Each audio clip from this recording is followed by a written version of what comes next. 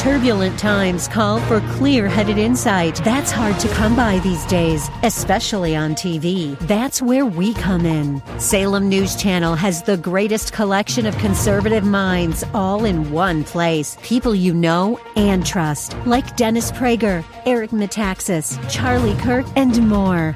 Unfiltered, unapologetic truth. Find what you're searching for at snc.tv and on Local Now, Channel 525. Welcome to the Todd Starnes Show, sponsored by Legacy Precious Metals. There's never been a better time to invest in precious metals. Visit LegacyPMInvestments.com. That's LegacyPMInvestments.com.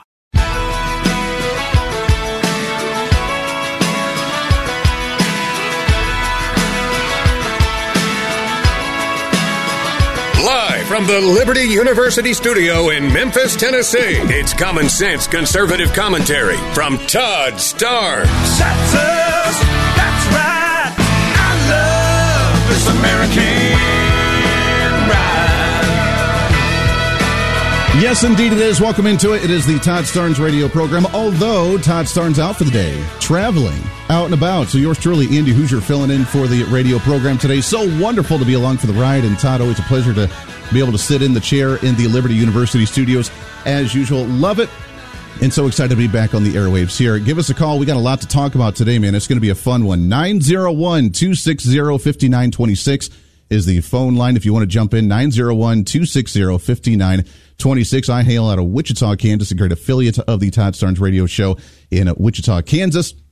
And welcome aboard. Coming up on the program this hour, bottom of the hour, Michael Waller will be joining us. He's the author of Big Intel.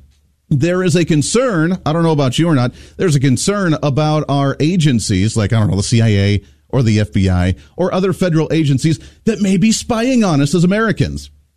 I know that would never happen, right? They're totally looking out for our best interest. Totally would not do anything in a malicious intent to keep us under control in any way, shape, or form. So we'll have some fun with Michael coming up at the bottom of the hour. Because of that, it really made me wonder. And I have to ask you a question. Is today opposite day? I'm curious. Is today maybe reverse day, opposite day? You say one thing and you actually mean the other. The reason I say that is because I usually like to do a daily check-in with Joe Biden. We got to make sure he's doing okay. He's obviously getting a little older, obviously starting to slip just a little bit. So we have to ask, are you doing all right, buddy? Doing okay? I want to be clear. I'm not going nuts. Just making sure. So according to a new survey that was done, and thehill.com reports this one, that Joe Biden has officially fallen on the rankings for the best and worst presidents in the United States. Now, I want to give you just a moment to ponder, just for a minute. And I want you to think about where Joe Biden may or may not fall on this ranking for the best and worst presidents of the United States. I'm curious. Well, according to them, they say that Joe Biden falls in the 14th place for the best president in American history. I almost got through it without laughing the entire article. But nonetheless, here's what they have to say. In the recent survey that was conducted by a panel of experts, I don't know who those may be, but they're experts. So just like Dr. Fauci, he was the expert. He is science. He didn't agree with science. He didn't line up with science. He is science, which means science apparently just retired now. But in a panel of experts that specialize in American presidencies, Joe Biden ranked 14th best president, while his likely 2024 presidential opponent, former President Donald Trump, found himself somewhere else on the list. Before I tell you that number, start pondering what that may look like. And I have to ask you the question, where would you rank Joe Biden versus Donald Trump on this list? Because that's kind of interesting. The 2024 Presidential Greatness Project Expert Survey. I don't know where they come up with these names, but it's the Presidential Greatness Project Expert Survey that was conducted between November 15th to the end of the year on December 31st, included current and recent members of the president's, the executive political section of the American Political Science Association, which is the foremost organization of social science experts in presidential politics. They say that number one on the ranking was Abraham Lincoln as America's greatest president. I can go along with that. That makes kind of sense. Biden was placed on number 14 ahead of Woodrow Wilson, Ronald Reagan, and Ulysses S. Grant, along with former President Barack Obama ranking number 7, 8 spots higher than the experts polled last year. So apparently they move each and every year. I don't know how they can move based on the fact that their administrations are done. I don't know how you can move up the ranking if you already are a past administration or a past president. So I don't know how you can actually move up or down on the ranking unless it's an opinionated ranking. But Joe Biden ranking number 14 on the list. Now, I asked you the question before, where does Donald Trump fall on this list?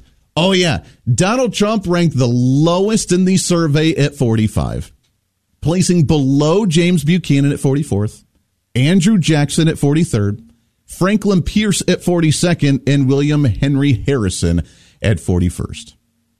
The poll also ranked, by the way, the partisan and ideological differences among the respondents, with the surveyors arguing, quote, it did not tend to make a major difference overall where the presidents were actually ranked. There you go.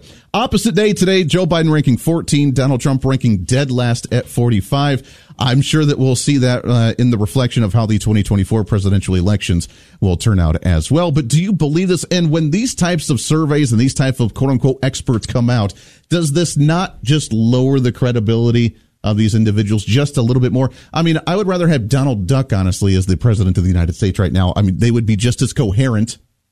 And he mumbles to himself and grumbles under his breath half the time like an angry old man, meaning Donald Duck. So there you go. Donald Duck would be a better president than Joe Biden right now, but apparently that would rank really high in today's age with the political landscape that we're actually in. All right, speaking of that, the truth always comes out in the end. And while they may rank that at a rate now, we'll see what the experts say, what the historians say 100 years from now in the United States, if we have a United States 100 years from now, depending on the direction that we're going right now. But the truth always comes out in the end. I'm always a firm believer of that. My parents, my grandparents always told me that. And that's usually the motive, is that, oh, don't lie as a kid. Remember, don't lie as a kid. You know, the truth will always come out in the end. We'll always figure out the truth. And the truth will come out regarding the rankings of where we fall with Joe Biden and Donald Trump. Once all the partisanship goes away, once all the opinionated people go away, once all the very angry mobs of the other side of the aisle go away, then we can actually have a coherent conversation on where we rank on credibility of the greatness. I mean, because if he's great, if he's that good, then what exactly has he done? What's been the accomplishments? In fact, last year, if you remember, we wrapped up 2023 with individuals saying that it was the least amount of legislation that was actually passed in Congress in like decades, because there was only like 20 bills that were passed the entire year. Why? Because of the stagnation in Congress with a Republican House and a Democrat Senate. So obviously the Biden administration didn't get to do a whole lot unless, of course, they used that Obama phone and executive order. The phone and the pen. And as long as you have that, you can do whatever you want to. Speaking of the truth always coming out in the end, I will be very upfront as with the Todd Starnes listenership that I have not gotten my COVID-19 vaccine. I didn't from the very beginning, and I have no intention of doing so either. Being 35 years old, I probably feel like I didn't need it, as the fact that, I don't know, my immune system's relatively strong. You can do whatever you want to, not telling others to not get it or to get it. It's your own prerogative, which, I don't know, a wild concept, the freedom of this nation. But like we were told, being the conspiracy nuts, being the radicals, being the loony right-wing conspiracy theorists, getting on board with the fact that the government's trying to forcefully inject us with these vaccines, and we're concerned about potential health effects of these things, the media is finally starting to admit the fact that there could be something askew with these COVID-19 vaccinations. According to MSN.com, and I want to read this verbatim for you because you can see kind of the manipulation or the bias that's in this article. They are desperate to show we're kind of having to leak out the truth because it's so big now, but we really don't want it to be out there. So we're going to, of course, sugarcoat the whole thing. Largest COVID-19 vaccine study yet finds links to possible health conditions. Oh, mon Dieu. According to Bloomberg, that was reported by MSN.com, vaccines protect against severe illness, death, and lingering long COVID symptoms from a coronavirus infection were linked to small increases in neurological, blood, and heart-related conditions in the largest global vaccine safety study to date. Oh, how the truth comes out in the end. Shocker. We're seeing health issues with potential blood clots, heart-related conditions, neurological issues, and so on and so forth. All of those cases where we're like, hey, how come 12-year-olds are like falling on the football field just randomly out of nowhere and having blood clots? How come professional athletes are just all of a sudden just collapsing with a blood clot and dying on the field? What's going on here? Oh, yeah. They called us crazy, and now the truth comes out in the end. But remember, Dr. Fauci, who is science, is the one that told us there are no harms to this, and how dare you not even consider getting your COVID-19 vaccine. According to them, and this is where the media kicks in, this is verbatim, quote unquote, the rare events identified early in the pandemic include a higher risk of heart-related inflammation from the mRNA shots made by Pfizer, BioNTech, and Moderna, and an increased risk of a blood clots in the brain after immunization. I thought that was a no-no. I thought we weren't allowed to say that. The viral vector jabs were also tied to an increase of the Guillain-Barré syndrome, a neurological disorder in which the immune system mistakenly attacks the nervous system. More than 13, and of course the media has to say, more than 13.5 billion doses of the COVID vaccines have been administered globally over the past 3 years, saving over 1 million lives in Europe alone. But still, a small proportion of people immunized were injured by the shots, stoking debate about their benefits versus the harms. So, there we are. As the truth begins to come out in the end, are we finally starting to see the media forcibly, for whatever reason, have to admit the fact that there are some ill effects? And the fact that they're large enough for the media to have to cover them means that there should be something to discuss here at least. But this should just really reiterate the fact that when we had social media, if you tried to say something on YouTube, if you tried to say something on the Twitter back in the day before Elon Musk bought it, or Facebook, if you said anything regarding this at all, you were censored, you were silenced, and you were told that you were going to kill people unless you got that COVID-19 vaccine, because everyone would die. Even the vaccinated people would die if you were unvaccinated and you were around there spreading something to those vaccinated people. You were going to be the end of humanity. We're all going to die because of you!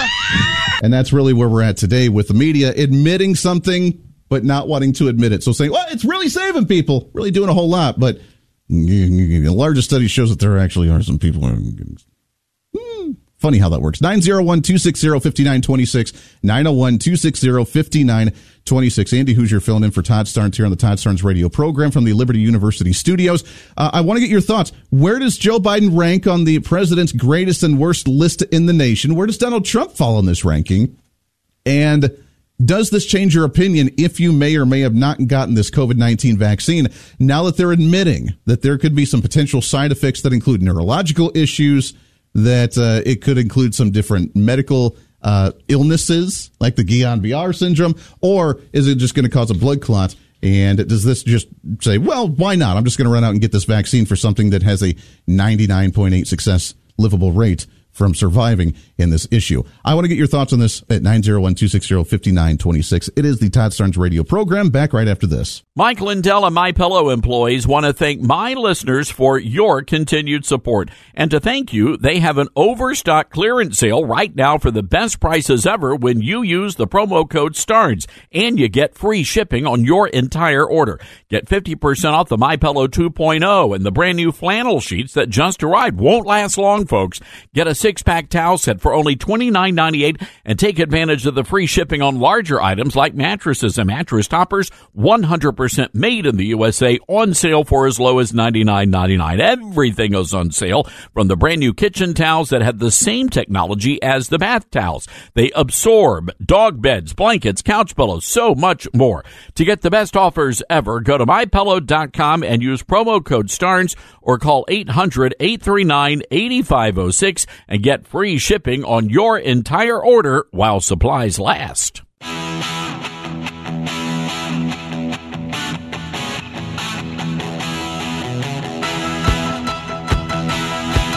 Welcome back into the Todd Starnes radio show. Andy Hoosier filling in for the great Todd Starnes. He is out and about. He's actually heading to the NAB, the National Association of Broadcasters Conference. Always a fun one to go to that. I'm sure, with how much he's rocking, along with his flagship station there in Memphis, Tennessee, how much they're rocking, all the awards that they're going to see this year. So I'm already just going to say congratulations to him, because they're amazing and awesome, and Todd rocks it each and every day, especially right here on this program. So welcome into it. Andy Hoosier filling in, 301-260-5926. If you want to jump on the program. By the way, I was watching social media, which is the direction I want to go here in just a moment. I was scrolling through social media on the break, looking at some of the other big stories of the day. Have you seen this video from Fox News of Madonna at a concert where she's being pulled on a chair by a dude like who's pulling her like to one of those things that's in the middle of the crowd, and they're like pulling her while she's singing. The guy's wearing some type of like weird fishnet things in high heels. He slips and falls and knocks her off the chair as they both just go tumbling on the stage. Hilarious to watch. I don't know. I don't understand why that would be there in the first place, but nonetheless, well done, Madonna. How old is she now? In her 60s or something? And yeah, you know, the plastic surgery's done not so well for you. All right, let's go to the program here at the 901-260-5926. Let's go to Dean on line 1 from Nevada, listening on KWAM. Good afternoon, sir. What's happening? Hi. I just called because we were talking about who the best president in history. Yes. And I think there's two, Abraham Lincoln and Donald Trump. And I think Donald Trump is going to do the same thing Abraham Lincoln did by saving the country in 24. That's my opinion on that. That's why I think they're both number one. How in the world could he be ranked number 45 right now on the list at the bottom? How dare they? Look at the source of that. The source of that information, right? I mean, that's hilarious in itself. What I don't understand is how, if a president's done with their term, how they can change in the rankings. I don't understand how that works. Like Barack Obama apparently went up 9 slots to the number 7 slot this time, but Joe Biden placing 14. Now, I don't know how you could change numbers. That doesn't make any sense to me. No, absolutely not. It's crazy. I mean, when you think about Donald Trump's presidency, how many roadblocks did they throw up against that guy every day for 4 years, and then he still accomplished what he accomplished? I mean, come on, give the guy a break. Let him have his presidency. I think he deserves 8 more years, but, you know, obviously we can't do that. But let him have his presidency. Leave the guy alone. Let him issue his foreign policy. Let him shut this country down. I mean, I'm not an isolationist or anything, but we have everything in this country we need. We have energy. We have food. We have water. We have 2 giant oceans to protect us, plus 2 relatively, good allies, giant countries on either side of our southern and northern border. And so, I mean, I'm not talking isolationism, but if something like that happened, the United States of America would be fine. No one could touch us. And I would like to see a few more stickers that say "Built in America" or "American Proud." I would like to see a few more of those, and right now we don't. And I get it. I mean, we're a large country, and sometimes, and we talk about this in energy, which we'll do a little bit actually next hour with a guest, that it's cheaper in some aspects to actually import something than it is to travel it across the country than it is for something on the border. So I get it. You're right. I mean, we're not completely isolationist and just saying shut everything down. At the same time, there's a difference between shutting everything down and then having things wide open to where anybody can just come across and do whatever they want to. Dean, real quickly before we let you go, have you gotten your vaccine? I mean, come on. Dr. Fauci said you're going to kill people if you don't get it. No. I thought I had COVID before everything started happening around September 19. And so I didn't do it because I think I had natural immunity, or I thought I did. I have some, small amount of medical training. I was a pharmacy technician. So, way before that. So I never thought I needed the vaccine because I never got even close to being sick. I had that thing once where you couldn't taste food for a second. You remember that one? No, sure. Oh, yeah. I mean, yeah. I love how everything changed. But, I didn't get concerned because I think I had a full-on case. I literally thought I almost died. I lost 27 pounds in a week. It was bad. I was sick, really bad sick, and I couldn't even drive myself to the hospital. And I couldn't afford an ambulance. I just thought, well, this is it for Dean. I'm gone, right? But after about 5 days, it turned. My body fought it off. My parents, my grandparents are immigrants from Italy, both sets, in the late 1800s, and all of my whole family went through the flu pandemic. They went through I don't know. I don't know. I tell you, there's an argument for natural immunity, like you said, to build up that immune system. And unless you're in some of those dire demographics, which was relatively small, then we didn't have to worry about it. But at the same time, Dr. Fauci told us, man, and they refused to admit it. They refused to accept the fact that there could be something bad and some type of negative side effect with those COVID-19 shots. Appreciate the call, Dean, very much. Got to take a break here. It's the Todd Starnes radio program. Stay right here.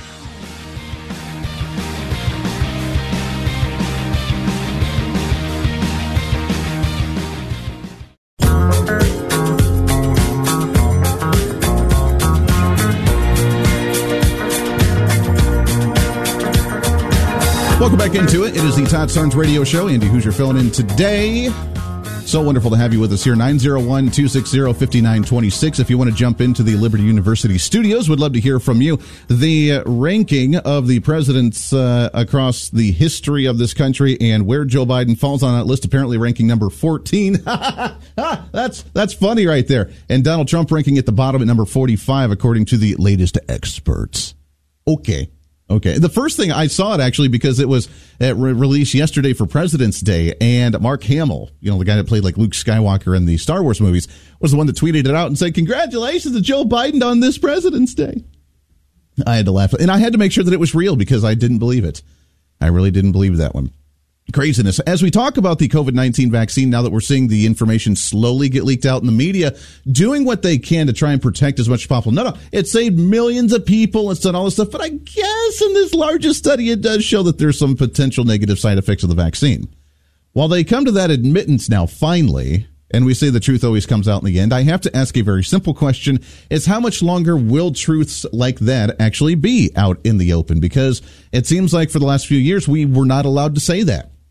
In fact, we got silenced if we were on YouTube, if we were on the Tweety, if we were on Facebook, if we were on anywhere other social media sites, then you weren't allowed to say that and be like, maybe, even ask the question, maybe there's something that could potentially go wrong with the vaccine. And as soon as you said that, boom, you were done. You were silenced. You were canceled. You were shadow banned. Not allowed to have that conversation at all whatsoever. And my simple question is, how in the world did they find us that way? How did they create the algorithm to silence us in that form? And is the government really working for us compared to not working for us and actually coming after us? There was a hearing just a while ago from Congressman Jimenez, who was interviewing the FBI director, Chris Wray, along with some other individuals about TikTok and how them gathering information is really, really bad for us. And as we go down the road of artificial intelligence, especially, and data collection, information gathering to be able to curb your artificial intelligence experience better for you and tailor it and personalize it to you, the type of information that it's gathering to understand, I say understand in air quotes here, for the radio listeners, know how to curb the responses and give you a proper response. And it's the ongoing battle now between the U.S. and China, I got to say it in the Donald Trump fashion, China, when it comes to collection of data for artificial intelligence. So, Mr. Wray, knowing that it is critical for the United States to win the race to AI, and TikTok is a huge source of data, actually in a language that they need, because I believe that the Chinese language is actually a disadvantage and that they need more Western languages in order to win that race. How critical to our security is TikTok is providing all this data to the CCP. Do you think that's a security threat to the United States? I have very significant security concerns about TikTok. And it's a combination of the ability that the Chinese government would have to, if they choose to exercise it, to control the collection of the data, to control the recommendation algorithm, and if they wanted to be able to control and compromise devices. Now that audio from Fox News, by the way. So that was the interview with FBI Director Chris Wray talking about the dangers of TikTok and the now battle. We're not racing to the moon. We're racing to artificial intelligence. And I've said this many times before, this may be somewhat of a controversial position, but while we do need to be concerned about TikTok and China gathering our information, I got to be honest, I'm almost more concerned about our own agencies collecting our data, because look at what they've done to us. We've had the President of the United States come out and openly say that conservatives, MAGA individuals, are the radical extremists. They're domestic terrorists. They are the threat to democracy. That's the campaign that Joe Biden's running right now. Running for president of the United States and saying that his political opponent is the threat to democracy. And no longer is it a race against Republican, Democrat, right versus left, conservative versus liberal. No. It is now democracy or tyranny, which is a wild position for us to be in. So while I understand the threat to TikTok, I almost just as much concerned about our own agencies and what they're doing to us when we get called the domestic terrorists for having a conservative, limited government view and support a certain political candidate. Talk about some of that and more. Happy to have on the Patriot Mobile Newsmaker hotlines with us here. He is the author of the book Big Intel, How the CIA and FBI Went from Cold War Heroes to Deep State Villains. He's also a senior analyst for strategy at the Center for Security Policy at the president of Georgetown Research. Excited to have on here Michael Waller. Michael, how are you, my friend? All right, Andy, how are you? I'm doing great. It's great to talk to you again, my friend. It's been a little bit. What a world we live in. We're so concerned about TikTok and China collecting our data, which I get is a concern. But how concerned should we be about our own government and law enforcement agencies that are silencing us on social media and calling us the threats to America?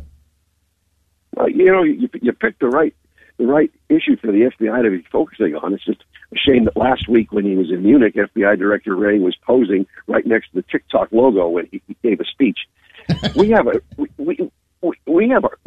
to be really concerned because while on the one hand you've got the FBI saying we've got communist Chinese abuse of our system and they're using social media for nefarious purposes, the FBI has gone completely out of control, targeting half the American population as potential domestic violent extremists or enemies because we're full of hate. We're misgendering people and using the wrong pronouns.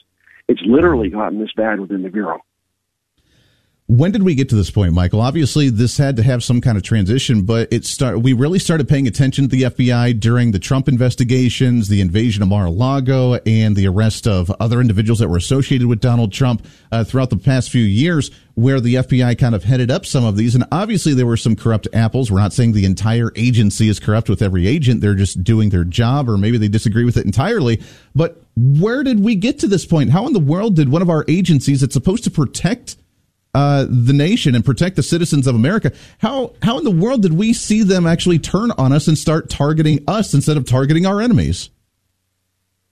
It happens so gradually. It's kind of like when you don't pay attention to your tires and then the sidewall blows out and you wonder why.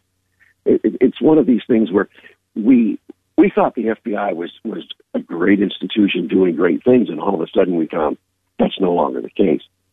So it happened really gradually. The FBI was really one of the last government institutions to go.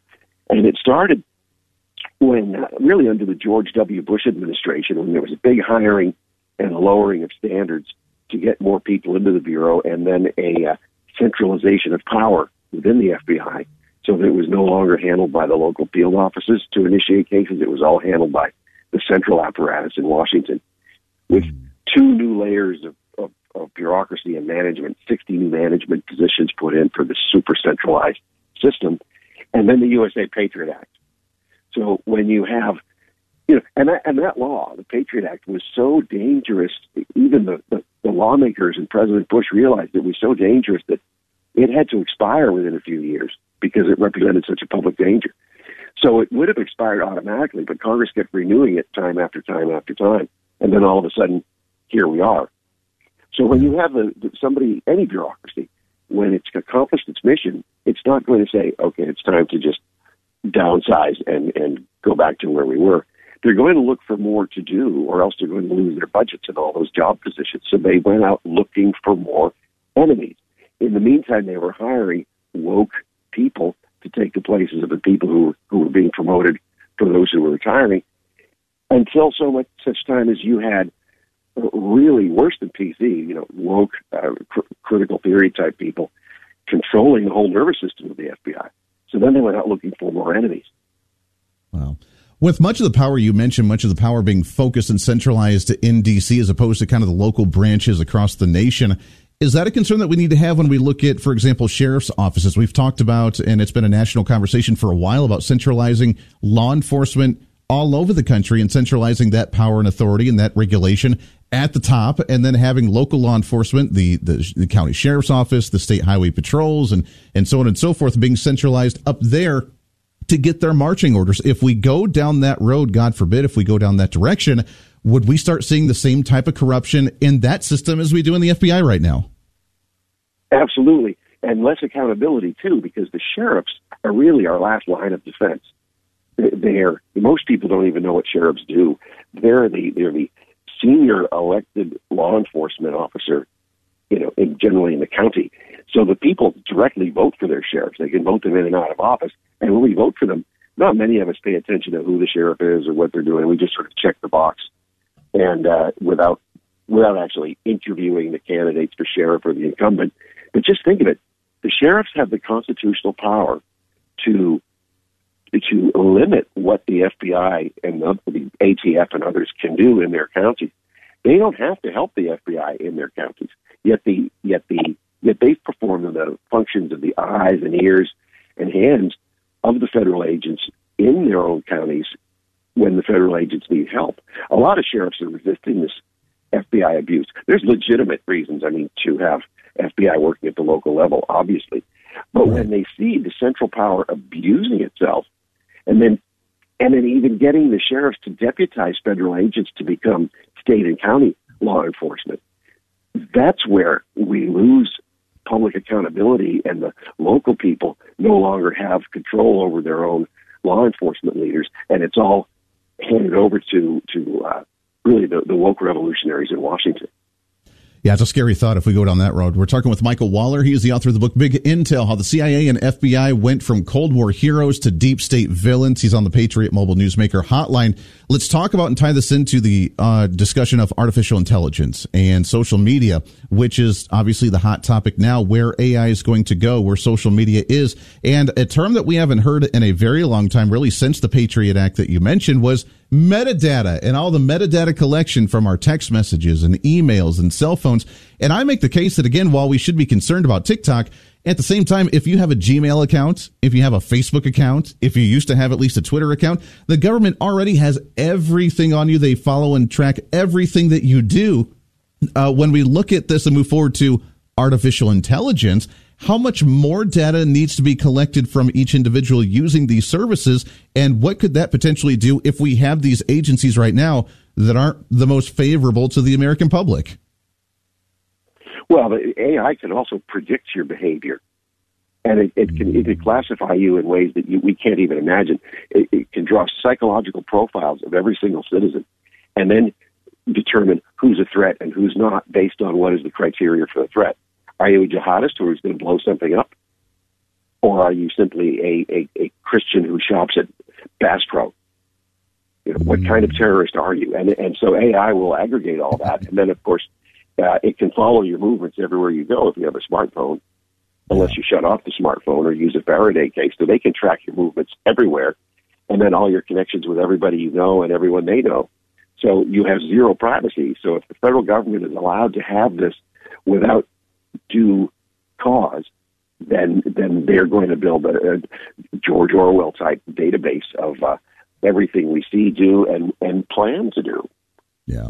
That, again, I think I was born in the wrong time era, Michael. I don't know that I necessarily like these where they can predict my behaviors and what I'm going to be doing, where I'm going to be shopping, what I believe in, or what I'm going to stand for. I kind of want to go back to the times where I have an actual literal soapbox and smoke signals that I can just give my political opinion on. Can we go back to that style? I'd rather go back to that. Last question for you, Michael, before we let you go, and I appreciate your time very much. But what can we do to start working on cleaning this up, and how do we protect our privacy in this time era? And when it comes to an agency like this, is there a chance for it to get back on track, or are they so corrupt that it kind of needs to hit the reset button? Well, you don't know a 4-hour show, or I'd answer the whole question. But I will say, in short, the people at the top want us to feel isolated. They want us to feel afraid, and they want us to feel hopeless. So we have to just remember that we don't need to feel hopeless. We have the sheriffs. That's a really basic thing. We don't need all these apps and other things on our phone that can track us the way they do. We don't need to have even a smartphone. If you would just want to have a flip phone, you can save a lot of your privacy by just getting a regular flip phone.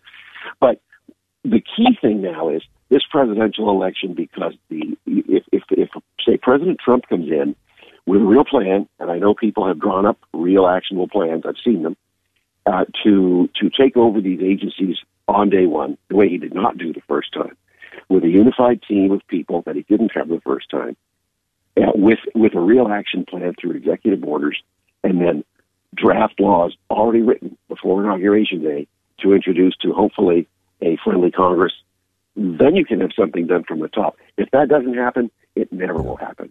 Because the way the personnel system is working now, you have the people hired after 9/11, the real woke rot in the agencies. They're now mid and senior level managers and supervisors. So in the next presidential term, they're going to be running the entire permanent bureaucracy. So it doesn't matter who's on top anymore after that. We got a lot of work to do. And it starts, like you said, with the elections. The elections have consequences. We need to make sure that the right individuals get into office, and that's what we have to focus on in this one. It is big intel, how the CIA and FBI went from Cold War heroes to deep state villains. You can find it on Amazon, other places as well. Michael Waller. Michael, we appreciate the time very much, my friend. Let's do it again soon. Thanks, Andy. Hey, always a pleasure. Right back here on the Todd Starnes Radio Show. Stay here.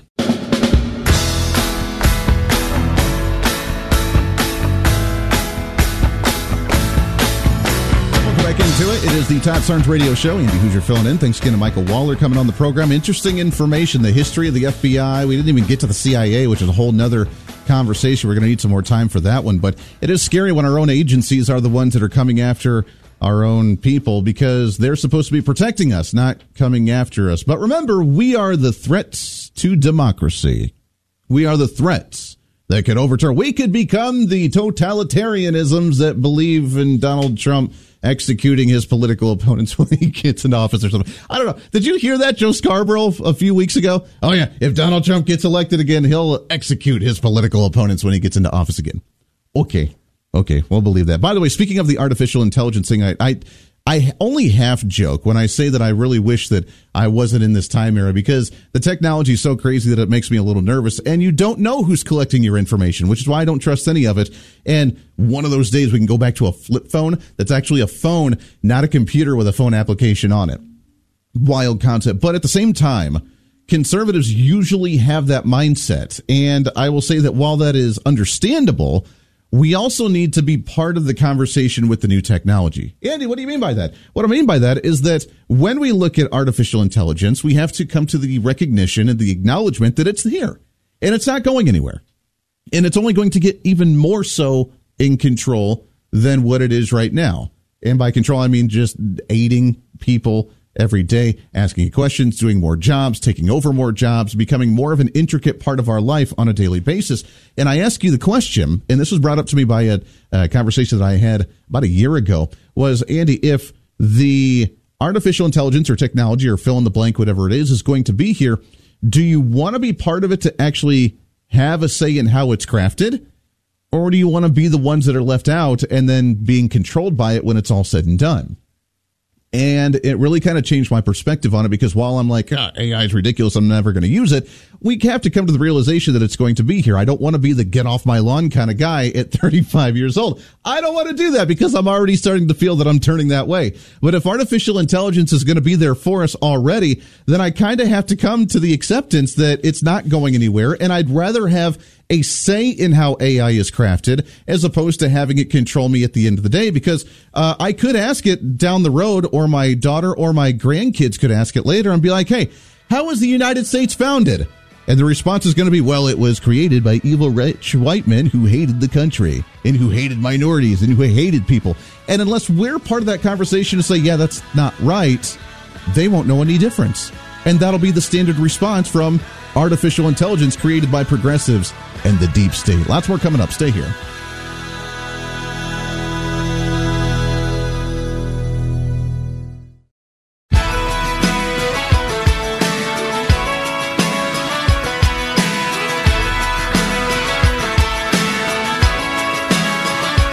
Live from the Liberty University studio in Memphis, Tennessee, it's America's conservative blowtorch. That's us. That's right. I love this American ride. Todd Starnes. Oh, yeah. Indeed it is. Welcome into the Todd Starnes Radio Show. It is not Todd Starnes, however. He is out.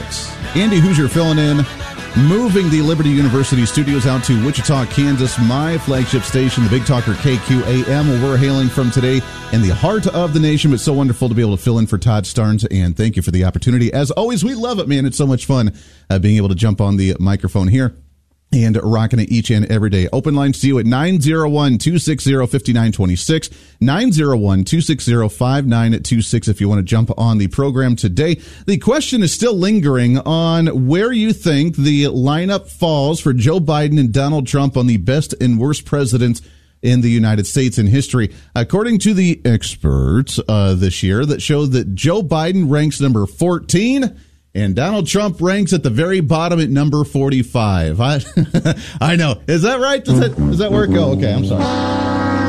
I'm sorry. Maybe that's part of that fake news stuff that's going on, because there is a lot of that going around as well. You are fake news. So I want to ask you on where you land on that spectrum for Donald Trump and Joe Biden in these rankings. 901-260-5926. We have Steve Gorham coming on the program in just a little bit. He is the author of the book Green Breakdown. He's also the executive director for the Climate Science Coalition of America.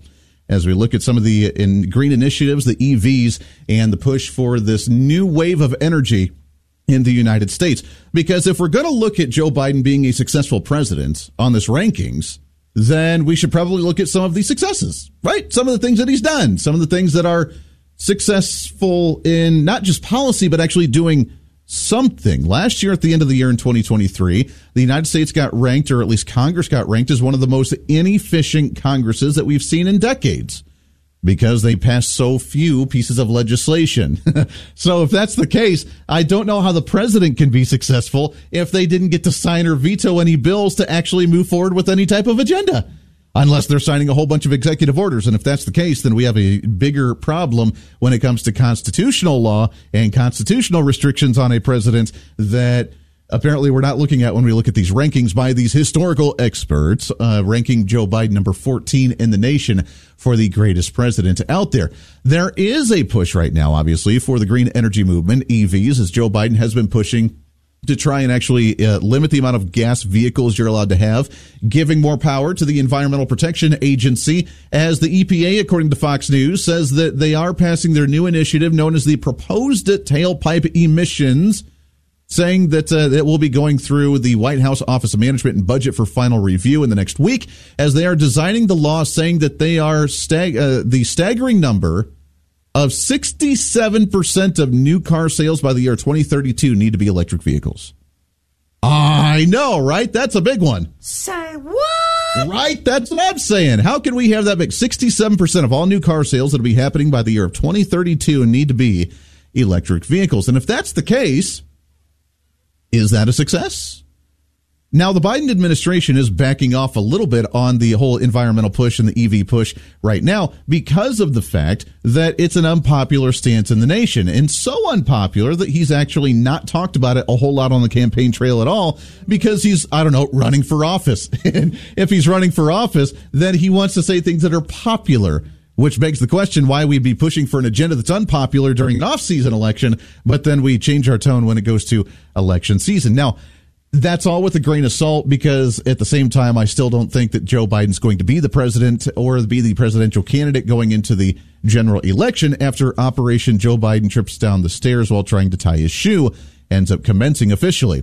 They're already working on it, because even the Democrat Party's starting to recognize that he's just getting too old to do what he does. And while last week supposedly he had his annual physical with the White House doctor, we're not allowed to see those results. And according to Karine Jean-Pierre, the White House spokesperson, she says that they're not going to do a cognitive test because the doctor says there's no need to do it with his cognitive ability to be president on a daily basis and handle all the conversations that he has each and every day. So they didn't supposedly do that.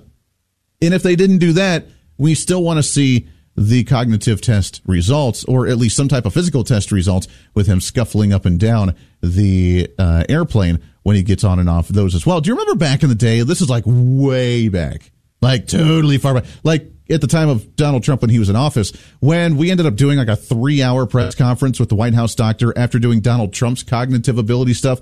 And the doctor was like, yeah, Donald Trump's totally fine. Like, there's no issues here. We don't have to worry about Donald Trump at all. He's physically fit, even though he eats McDonald's every day. He's mentally fit and smarter than most people. And just because he roams the hallways at midnight and tweets out all the time because he doesn't sleep doesn't mean that he's losing his mind.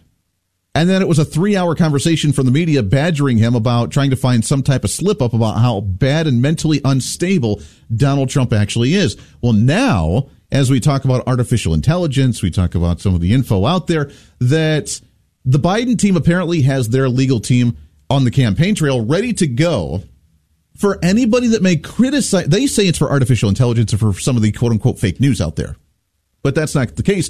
The truth is that they have a legal team ready to go for anybody on the campaign trail that may criticize him and his mental capacity, and then have a legal team to step in and call it fake news and misgenerated or misinformation that's spreading because of artificial intelligence and stuff that he didn't do, stuff that he didn't say, and that they're going to blame it on that. It's not really Joe Biden. It's just the AI that made him look like he doesn't know what he's doing, to the point where people are actually getting a little angry and defensive about Joe Biden. And I also am sick and tired of everybody talking about his age. When you look at the age of Donald Trump, which is only a couple of years younger, who's got 91 felony accounts against him and goes on rants that make no sense. The one that he did a week ago Saturday night. Would you acknowledge, though, that President Trump presents as somebody that is fully with it, that has all the energy, despite the age? And we all know that people age at a different rate. Look, I've been with him. Yes, I can tell you. When I spent 8 hours with him, you know me, Dana, I had a very direct, blunt conversation about every issue there was to discuss in Michigan. Every discussion. No. That was, by the way, audio from Fox News. So I'm sick and tired of people criticizing his mental ability. How dare you criticize Joe Biden for being mentally incapable of running this country? How could you do that? It is totally absurd. That is totally absurd. How could you possibly do something like that? Nonetheless, they're getting a little angry, a little bit defensive, and the Biden administration trying to look at a campaign platform that they can run on while they're on the campaign trail, hyping up with his steroids and trying to keep him stable and standing for longer than 10 minutes to actually give a speech, which presents the case on what are you actually going to stand on. And with a success that hasn't been very successful, with Congress passing the least amount of bills that we've seen in decades, which for conservatives and Republicans like you and I, we say, oh, thank God. Oh, thank goodness that we actually don't have a whole lot of bills being passed, because when legislation's being passed, that means that we're losing freedoms, and we don't like that. So the least they do, the happier that we are generally. Then we can live our lives and realize that government's not going to solve all of our issues. I know that's a triggering statement for the other side of the aisle. I'm terribly sorry. Or sorry, not sorry. But what's the agenda going to look like for Joe Biden? If you look at, just for example, let's take a look at the electric vehicle issue. And 67% of electric vehicles need to be sold as the general car sales by the year 2032, when that is extremely unpopular. And an unpopular position, not just for the general population, but especially, I'm guessing at least, for people in the, the auto industry that actually builds cars. There's a lot of unintended consequences, if we want to put it that way, that would be from those that work in that industry that would lose their jobs when we start going full EV. And I'm talking not just the ones that assemble vehicles, I'm talking about the ones that actually build axles, and talking about the companies that build alternators, and talking about the ones that build regular batteries, and the ones that actually produce the oil that you see on the shelves at your local AutoZone or O'Reilly's or whatever it may be, fill in the blank. I'm talking about the ones that actually build certain mechanical parts of vehicles that then send it to the car companies that actually use them to assemble the vehicle at the end of the day. All of those people would lose their jobs, because the vast majority of electric vehicles, if you've ever ridden in one, I don't have one, but I've ridden in one, and they are neat, don't get me wrong, but they have like less than 80% of the actual parts that a normal car has. Because it's a battery. You don't need all those mechanical parts any longer. You don't need a combustible engine to function. So all of those union workers, all of those auto workers would be null and void. And I seem to remember, again, I know it's politics and we have a short-term memory loss in politics at times, but I seem to remember a massive auto workers strike that happened in the fall of last year in 2023. And in fact, an auto union strike that was very successful to the point where the president of the UAW was out there essentially saying Viva la Revolution, and he was advocating for other auto workers to join unions, other industries to create unions, and for all of them to sync up their union contracts to end at the same time so they could do a massive walkout, a massive strike, and completely overhaul the entire work industry with a communist revolution.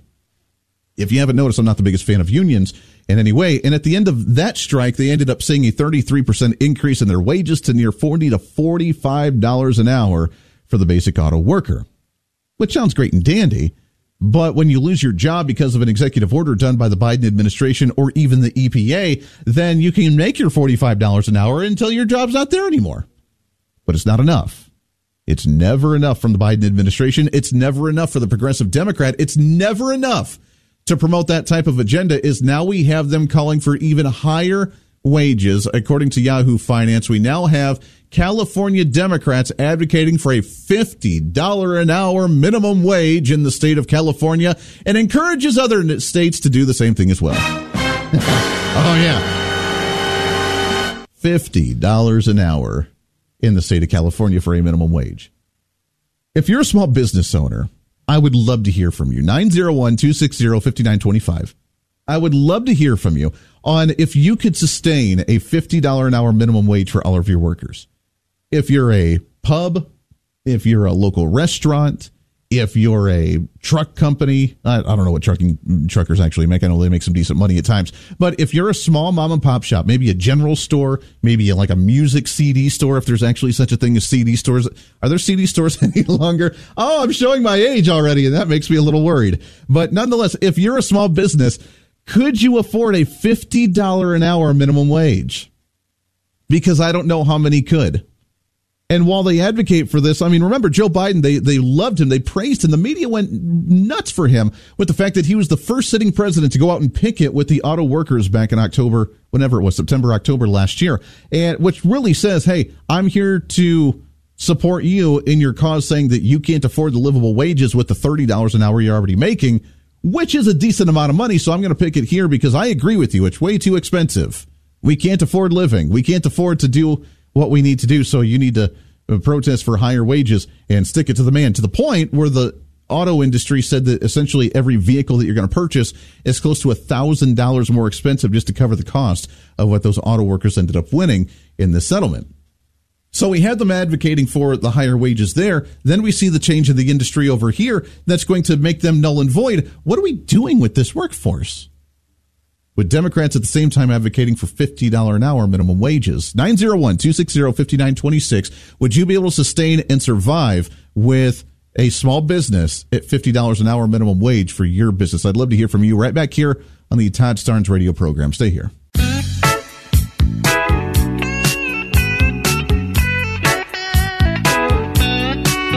Welcome back into it. It is the Todd Starnes radio program. Hey, I want to tell you about our friends over at Patriot Mobile. For 10 years, Patriot Mobile has been America's only Christian conservative wireless provider. And when I say only, trust me, they're really, truly like the only ones. Glenn and the team have been great supporters of the Todd Starnes show here, which is why we're proud to partner with them as well. Patriot Mobile offers dependable nationwide coverage, giving you the ability to access all three major networks, which means you get the same coverage that you've been accustomed to. And you can do it without funding the left side of the aisle. What a concept, right? When you switch to Patriot Mobile, you're sending the message that you support free speech, religious freedom, the sanctity of life, Second Amendment, and our military, veterans, and first responder heroes. Their 100% U.S.-based customer service team also makes switching extremely easy. Keep your number, keep your phone, or upgrade, and they'll sell phones as well. Their team will help you find the best plan for what your needs may be. Here's what you do. Go to patriotmobile.com/Todd, or you can call 972-PATRIOT. You get free activation today when you use that promo code Todd. Join me in helping make the switch today. patriotmobile.com/Todd, or call 972-PATRIOT. That's patriotmobile.com/Todd, or call 972-PATRIOT. Make that happen today with Patriot Mobile.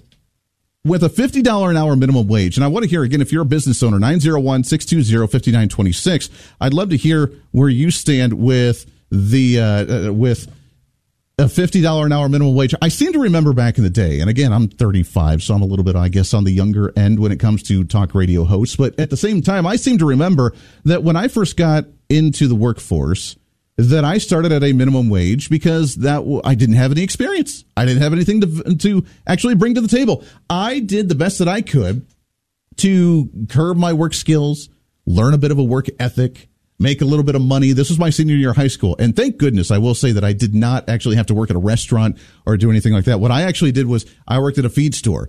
I was in Colorado. I was in the rural communities in the feed store that sells like the bales of hay and the bags of grain and that sort of thing. Yeah, I was those guys, and I was the one that was stacking the bales of hay into the back of the trucks. I was carrying the 50-pound bags of horse feed or cattle feed and stacking them into vehicles and into trucks. That's what I did for my first job, and I loved it. I got to admit, I loved it. It was being active and, getting some, building strength a little bit. I was playing football at the time, and I absolutely loved it. But I can tell you right now, they weren't paying me $50 an hour.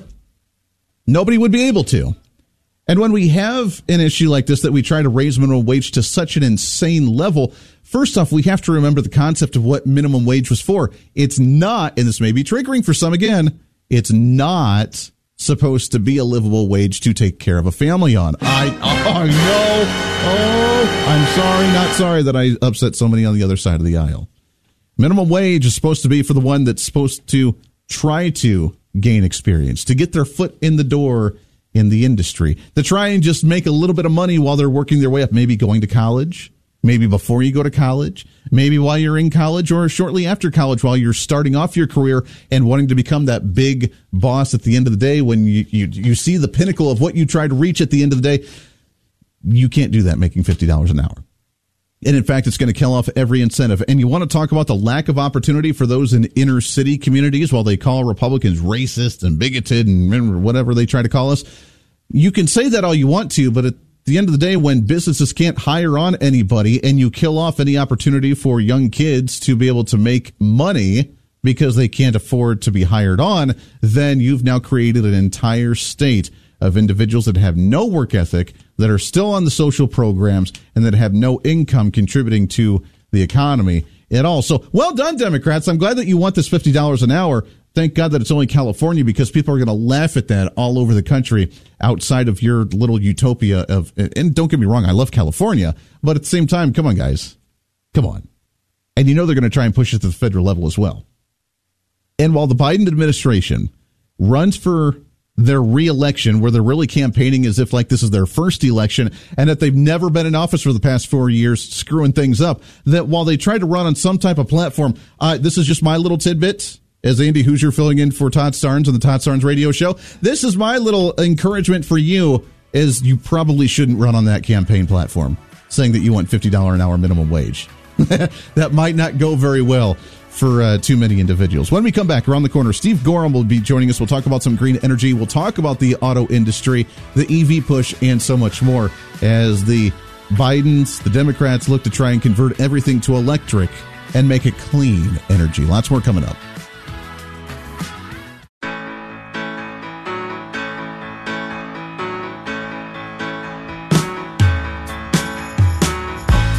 Welcome back into it. It is the Todd Starnes radio program. Andy Hoosier filling in today and tomorrow. I'll be back with you tomorrow as well. So stay tuned in. Keep it right here. We got a lot to talk about. Having fun and doing things on a bigger scale than what we ever like to. And right? I think we're going to make it big league. That's at least what we tell ourselves. Welcome back into it. 901-260-5926 at the Liberty University Studios. Moving them out to Wichita, Kansas today and tomorrow. So we have the $50 an hour minimum wage. At least the push from Democrats in California. We have the Biden administration wanting to allow the Environmental Protection Agency to increase the production of electric vehicles to have by the year of 2032, 67% of all vehicles being sold be electric vehicles. I'm sure that auto workers that are now making $40 to $45 an hour after their strike would have something to say about losing their jobs to the EV industry, which I find kind of interesting. What are businesses themselves saying about all this? What do they say when we hear about the Environmental Protection Agency or the Biden administration or all these other yahoos in Washington, D.C., and yes, I like to call them that for particular reasons, what is business and private sector actually saying about some of this and the policies that are coming out while we're going into an election year, and a president that's running as if he's never been in office before. To talk about some of that, we go back to the Patriot Mobile Newsmaker Hotlines, as we're happy to have on the program. He is the author of the book Green Breakdown, The Coming Renewable Energy Failure. He's also the executive director of the Climate Science Coalition of America. Steve Gorham's on the line with us today. Steve, how are you, my friend? Hey, Andy, doing great. Great to join you. Yeah, it's great to have you on the program. I appreciate it very much. It's fascinating to watch these, watch the agenda of the Bidens, to watch the agenda of the Democrat Party when they push this so heavily, but yet for some reason, coincidentally, they back off it a little bit on the campaign trail. Is there a reason why they would not want to promote this while they're on the campaign trail talking to people and businesses? Yeah, well, we have been on track to effectively ban all gasoline vehicles. That's what the EPA is marching toward. They have both carbon dioxide emissions regulations and mileage regulations, and they're imposing those on the auto dealers. And come about 2035, it would be impossible for any auto company to produce a line of internal combustion engine cars. Now, they say they're going to back off on that, and so they may ease up a little bit. It's an election year, of course. But the other thing that's happening is that the EV market has hit a speed bump. We've had a slowdown in sales. Last quarter, California EV sales declined for the first time in many years. They've declined in Germany. And we have Ford and GM. There's a dealer revolt going on right now. A bunch of the dealers don't want to support EVs, and GM is buying out those dealers, and Ford is kind of letting them go for now. But we have an issue. The problems with the EVs are coming out. Cold weather and range and charging and a lot of other things. And so the Biden administration, at least in this election year, is temporarily backing off. Yeah, what a concept. Yeah, well, I guess it's not popular. I guess we'll back off and not talk about it. But at the same time, it's not going anywhere. And if he becomes president again for another term, or someone that may fill his shoes when Operation Joe Biden trips down the stairs while trying to tie his shoe commences, and they end up putting in another candidate, possibly at the DNC convention in June, then we're still going to see this type of agenda go through. This push for ESG, which is both for the diversity and equity stuff, for the environmental stuff. This is what they've wanted, and this is what their main focus has been for years now, unfortunately. And with businesses beginning to push back a little bit, are we going to see a change? I mean, if the auto industry especially is going to be hit the hardest, we just saw an auto strike that happened a few months ago, raising up some wages. And then all of a sudden they're turning around and donating to Democrats that are trying to push for this that would get rid of their jobs. Yeah, well, the auto manufacturers are pulling back. They want to slow down on EVs because they're losing piles of money. Ford lost about $60,000 in electric vehicle last year, $4 to $5 billion, and Ford and GM are cutting back. But you mentioned the Wall Street firms and ESG. That's another new thing. BlackRock, J.P. Morgan, PIMCO, and other Wall Street firms have just announced that they're pulling out of the Climate 100 group, and they pledged to do that a few years ago. And ESG really means getting rid of coal oil and natural gas, getting rid of hydrocarbons. That's the biggest part of it. But they got a bunch of pressure from the states, from Texas, from West Virginia, from Florida, saying, if you're going to do this, we're going to impose restrictions on our investments in your funds. And then the other thing that's happening with these companies is these renewable companies, their stocks are just plummeting. If your listeners look at the RENIX index, RENIXX, which is an index of the top 30 renewable firms in the world, that's been down for 4 years. That's down about 50%. And we have many, many examples of renewable companies just not doing very well. So yeah, these are early indications that we are seeing a green breakdown coming along. We'll just have to see how it progresses. Yeah, and it sounds like it's progressing relatively quick. I mean, they try to inflate it, which the Democrat does oh so well. You know, the big government, let's sink money into it. Let's create all these grant programs. Let's sign off on tax breaks and so on and so forth. That it sounds great at first, and then it begins to collapse because at the end of the day, alternative energies, while they may be a good idea, are not sustainable or not a great replacement for what we have, which is, like you said, oil and natural gas and nuclear and so on and so forth, that right now are still the most cost-effective and the most efficient. that we have out there. We're talking with Steve Gorham. The Green Breakdown is his book.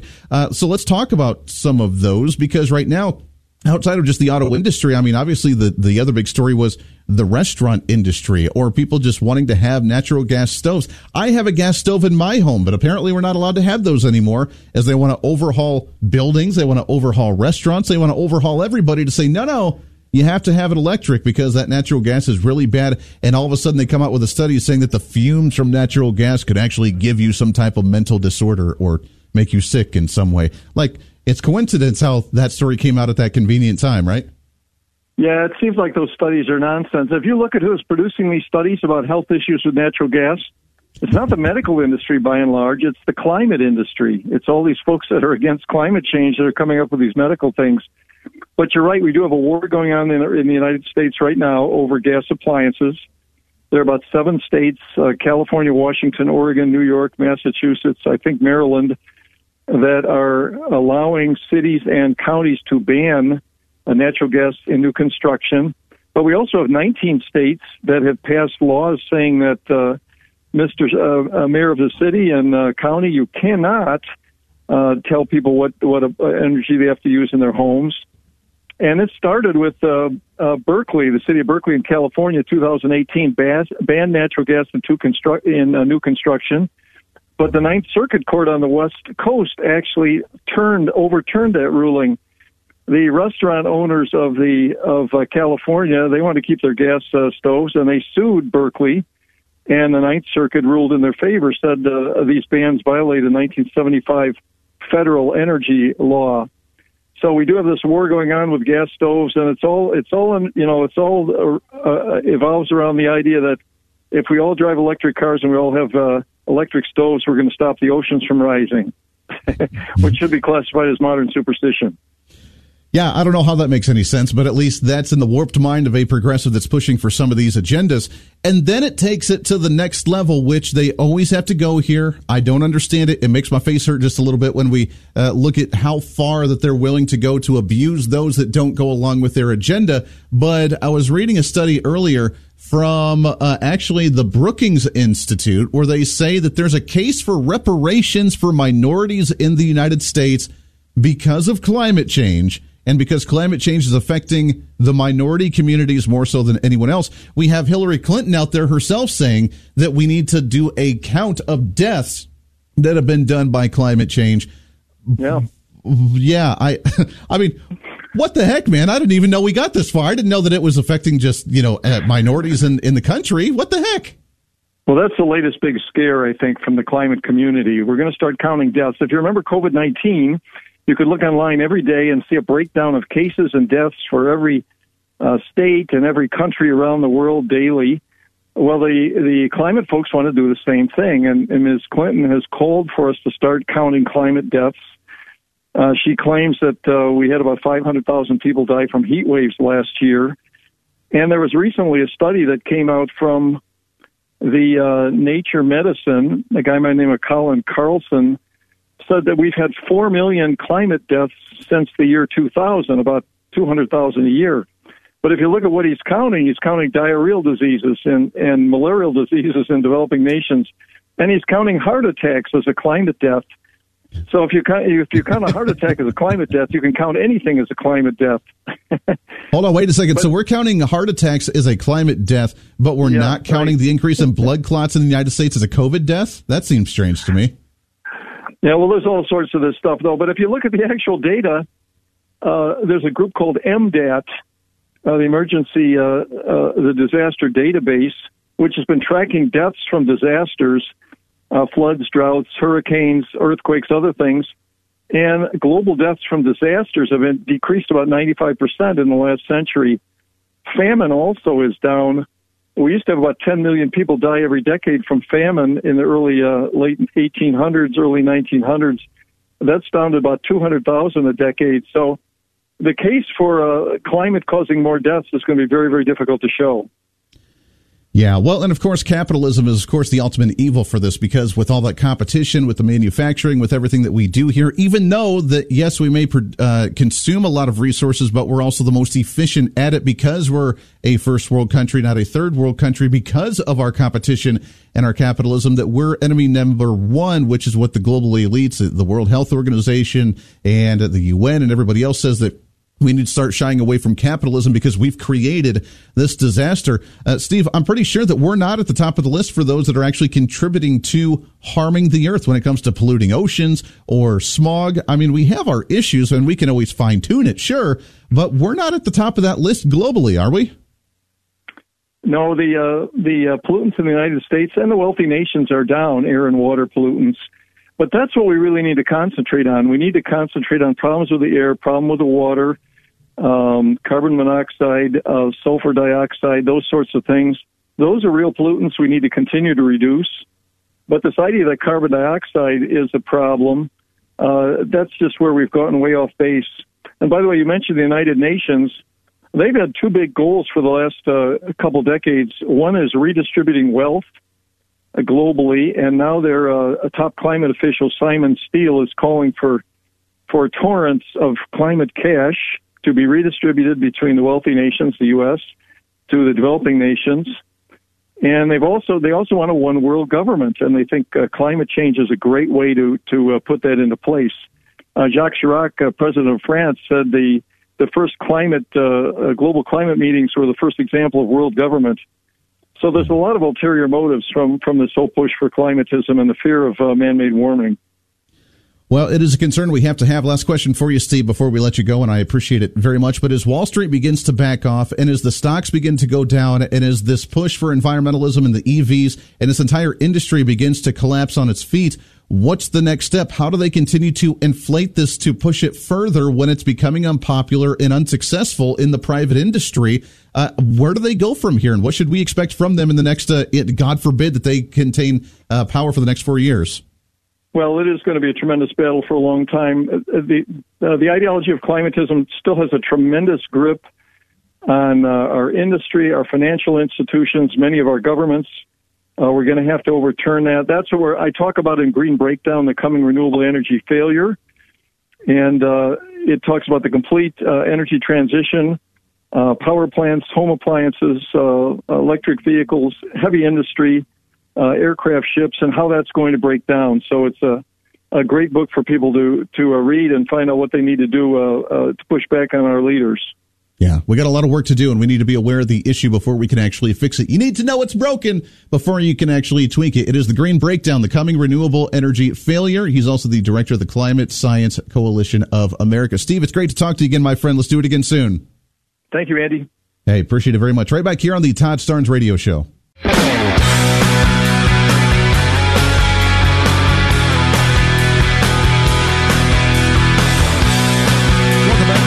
Starnes Radio Show, 901-260-5926. Thanks again to Steve Gorham joining the program. I've never heard of the term until just recently, known as environmental racism. Environmental racism. If you are an individual of a minority descent, then you probably have endured not just racism in this nation, but now you've had to endure environmental racism. And that's according to the Brookings Institute. Oh, yes. The senior research associate, Manon Donahue, enveloped in the term, quote, environmental racism. Communities of color are overexposed to these climate-related harms, despite bearing little responsibility for them. Whoa. Okay. I just want to put this into perspective for you. As far as I'm aware, and I could be wrong here, so don't quote me. I'm just, some right-wing nut job on the radio, right? But let's just break this down for a second. If I remember correctly, that a first world country is more efficient at utilizing resources than a third world country, right? We have better technology. We have better things. We can actually seal our homes better. So therefore, we're not wasting as much energy. So therefore, our energy costs are going to be lower, and so on and so forth. So let's just put that in perspective, right? First world countries, more efficient than third world countries. Third world countries, you have a lot of leaks. Maybe things don't burn as efficiently. Maybe your electric company doesn't quite have things underway to where it's as efficient for whatever reason. Efficiency and cost effectiveness here. is what we're looking at. If that's the case between a first world country and a third world country, I could assume, although I guess if you assume, then you know what that means for you and I, but we can assume and come to a generalization that if you have a more expensive home or live in a quote-unquote ritzy area compared to a not-so-ritzy area, or maybe a place that's beginning to fall apart, maybe an older area that hasn't been upkept, or whatever the situation may be, that I'm assuming that the new home would be more energy efficient. If that's the case, then we can look at different communities. Now, we're not obviously saying that only people that are certain skin colors live in certain communities, and I know that people are Democrats are going to be like, oh, that's what he's trying to say, because that's stupid. But you make those general assumptions, so we're going to go off your ridiculous, absurd assumptions here right now, because there's a melting pot. We're not in a mosaic here. This is really stupid in the fact that we even have to have this conversation. But nonetheless, if you're going to look at, let's say, an inner city of Chicago compared to the suburbs of Washington, D.C., where Barack Obama lives, I'm assuming his house is probably more energy efficient than someone that's living in the slums or in the inner city areas of the city of Chicago. And if that's the case, therefore, they're not as efficient with their energy usage.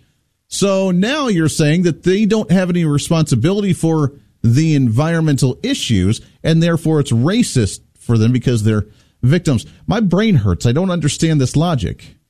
Can we just come to the conclusion that people, not certain groups, but people, live in different environments?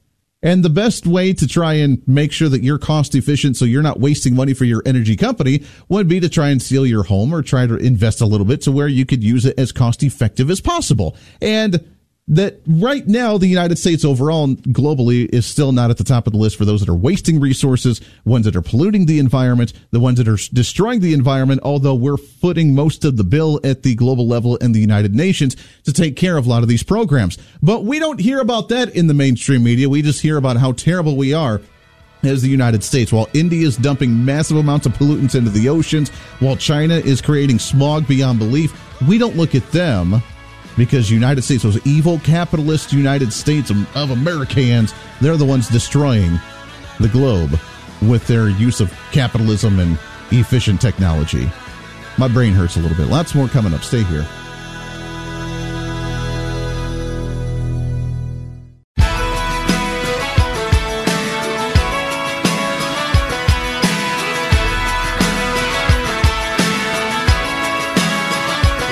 From the Liberty University studio in Memphis, Tennessee, it's America's favorite gun-toting, Bible-clinging, deplorable American. That's us. That's right. I love this American ride. Todd Starnes. Oh, yeah. Indeed it is. Welcome into the Todd Starnes radio program. No, it's not Todd Starnes. He is out for a while, I think, for the entire week. I'm here with you, yours truly, Andy Hoosier, filling in for the Todd Starnes radio program, moving the Liberty University studios to Wichita, Kansas for today and tomorrow. I'm broadcasting out of my flagship station, KQAM in Wichita, Kansas. So great to be able to do so. Such an honor to fill in for Todd Starnes, as always. Love doing it, Todd. Always appreciate the opportunity and to have some fun on the program. We've had a heck of a program so far, and so much more to get to, so strap in, buckle up, and let's have some fun here. 901-260-5926 if you want to jump on the program with me. 901-260-5926. Want to hear from you. Oh, man. Sorry, I have to start off the program. Can I start off this hour with a joke? Can we do it? I have it ready, so no, not yet. Not yet. We got to do this the proper way. Here's the headline from Breitbart News right now. The media defends Biden's age and, quote, poor memory, now saying it's accusing them of, quote, ageism pushed by the right-wing media. There it is. There it is, the ageism. They are sick and tired of hearing about how Joe Biden is old and decrepit. Come on, man. And I also am sick and tired of everybody talking about his age. Yeah. Welcome back to it. This is nuts. Bottom of the hour, we have Danny Katz on the program. Really looking forward to chatting with her. I've had her on my show a few times. She is a wonderful individual and the author of the book, The Language of Betterarchy. We talk about language, we talk about words, and the actual, significance and meaning of words, is especially now when we see this hyperbolic move in politics. And we've seen it for a while, but it only escalates now. Donald Trump's going to kill his opponents and execute them when he gets into office. He's a Nazi and a fascist. And everybody that's associated with Donald Trump is also some type of terrorist in America, where this election is now about democracy or totalitarianism, which is what the Biden administration has now set this stage up to be for 2024. Speaking of the elections, we are a week away now from the South Carolina primary, the third primary in the nation. I'd say primary open-endedly. We have the caucus in Iowa. We have the primary in New Hampshire. Now we have South Carolina coming up as the third, technically the fourth one after Nevada, that happened a week or so ago as well. So we're coming up on the next major one in South Carolina. Which, by the way, today is also the first day for early voting in the state of Georgia. Is that election is set for March 19th. So all of you down in Georgia, you now have the ability to go and vote early if you choose to do early voting as well. And according to the headlines, they say that right now, roughly 16,000 people have voted for the first day in the Georgia primary, just about on track from what we've seen in previous presidential races as well. That being said, all eyes are on South Carolina. And with Donald Trump leading by leaps and bounds in these polls right now for the state of South Carolina, I have to ask you the question of, at what point does Nikki Haley just admit that she cannot beat Donald Trump, that there is way too much momentum, and that he's going to be the default Republican nominee, whether people want him to be or not? Obviously, we're favorable to him on this program, but if you're not okay, then that's fine too. But there's a line between trying to hold on to dead dreams and then actually accepting reality of the fact that this is not going to happen for someone like Nikki Haley. Now, she's banking on South Carolina, number one, because that's her home state, so she's hoping to get a little bit of a boost there, which is not going too well right now when she's down 60-38 in the latest national poll. Hat tip to Newsmax for that study. And if she's low, and if she's down that much in her home state, then what do you do about that? What do you do to try to correct that? Well, the only thing you can do is try to ask for help in other places. That's all you can do, right? You have to ask for the help in other places that you normally don't ask help for. And that would be, of course, the Democrat Party, where South Carolina is, of course, an open primary state. And she's apparently getting a decent amount of money coming from Democrats in that state, getting a decent amount of support from Democrats in that state to even hold on to that 38% range. Now, for those that don't know, South Carolina being an open primary state means that you may be registered to one party or the other, but you can vote for one primary or the other based on your preference. There's a few different ways that primaries can be done. There are the caucus, like the Hawkeye cockeye, if you remember that term. I haven't heard someone use that term in a long time, actually, but growing up in Ohio in that area, that was always a bit, the Hawkeye cockeye was always the name they used for that. I said that on my radio program a few weeks ago. My wife looked at me and she's like, what are you talking about?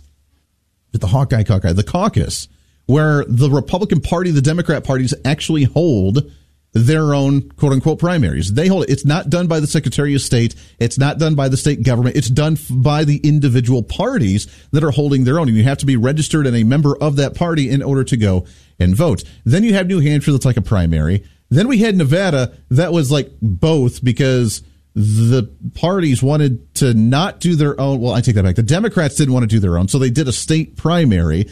But the Republican Party didn't like the fact that the Democrats were doing that, so they ended up holding their own caucus at the same time, and Donald Trump blew past both of them, like big time. In fact, he wasn't even on the ballot for the primary that didn't count because the Republican Party held their caucus a couple days afterwards, and even not being on the ballot, Donald Trump ended up dominating that race against Nikki Haley by like 60% of the vote. It was insane, with the none category that ended up winning that one. She wasn't on the caucus on Thursday, and then he ended up dominating that with like 98% of the vote. So we see the momentum for Donald Trump building and building. At what point do you concede as a Republican candidate?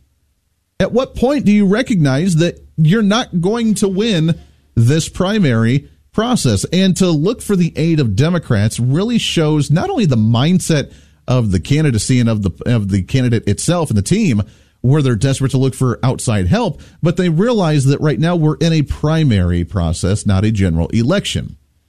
And look, I've said this many times before, I'm sure that Todd Starnes agrees with me as well, that the primary election is probably the most important election that we can have. I'm here to tell you, and this may ruffle some feathers for individuals, and I understand why my generation, the millennial generation, are ones that are very much into the wicked, wild, independent free thinking, so they don't like the two-party system. And I understand that concept. I get it. I'm not a big fan of the two-party system either. However, we have one.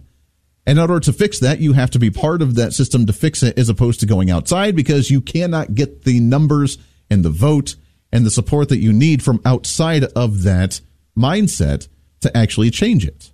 Although they are trying, and I will say that there is one that will probably be an upset in this election we'll talk about in just a moment. But nonetheless, right now we have a two-party system.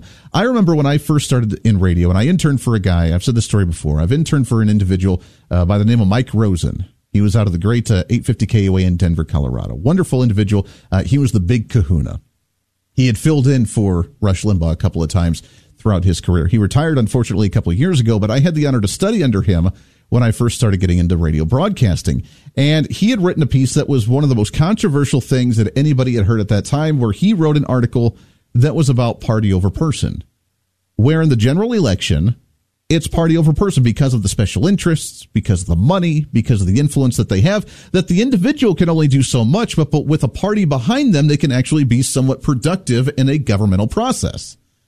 And I understood what he was saying, but I wanted to take it a bit further, where we focus on the primary and how the primary election is the most important, because while it may be a party over person in the general election, the primary is where you decide what that person is going to be, who it's going to be, what platform they're going to stand on, and how they properly represent the party, which is why we're seeing the chaos that we're seeing in the Republican Party right now, with Mike Johnson finally having a Secretary of State or a Speaker of the House that is willing to stand up for Republican values, and a Mitch McConnell that falls asleep during press conferences and fights against the Republican Party half the time, and stands for essentially the establishment wishy-washy rhino Republicanism that's in the party. Why? Because we don't stand up and we don't do anything to change that in a primary process.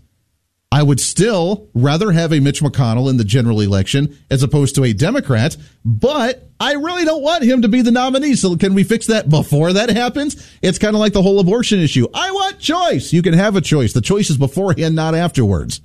And I think that's what we have to remember in election season as well, because the choice is beforehand in the primary, not in the general election when we're trying to go between a Republican and a Democrat candidate. That's where we have to make this choice. And right now, Nikki Haley apparently has forgotten that we're in a Republican primary, but that we're in a somewhat general election, hoping that an open primary in South Carolina is going to pull her to victory and keep her in this race against Donald Trump when he's still up 60-38 in this great state of South Carolina. So your thoughts, is she going to bow out?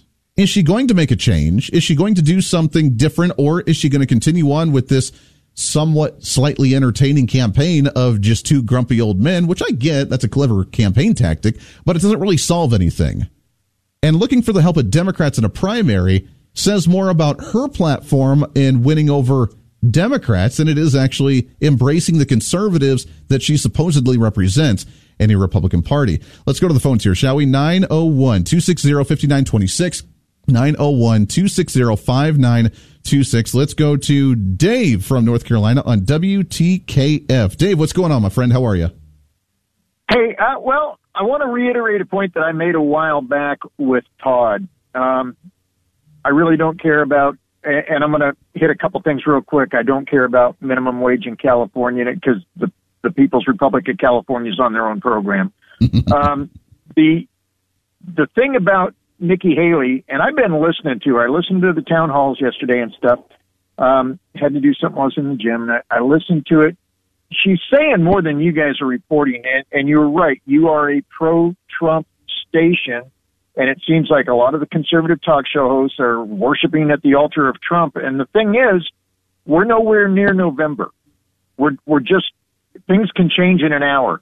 And I think that, you know, I've watched everybody come up before DeSantis even said he was a candidate. People were tearing him down, and he's terrible. We got to go with Trump. And the thing is, everybody's so busy tearing down everybody who isn't Trump in the Republican Party that the Democrat, I see us in great danger come the election day, because the Democrats don't have to say that they did or will do anything. All they got to do is keep saying, see, even the conservative talk show hosts say Nikki Haley's no good, Ron DeSantis is no good. And then when Trump chokes on a chicken bone or goes to jail or whatever, any little thing that'll make it questionable, and he starts losing the independent voters, which is a threat. The thing is, everybody's going to say, well, see, they said nobody else is any good except Trump. Nobody's leaving an option. And I think that Nikki Haley is smart for staying in, and I do not agree with a lot of what she has to say. But here's my question to you. Don't you think that Nikki Haley would be better than Joe Biden?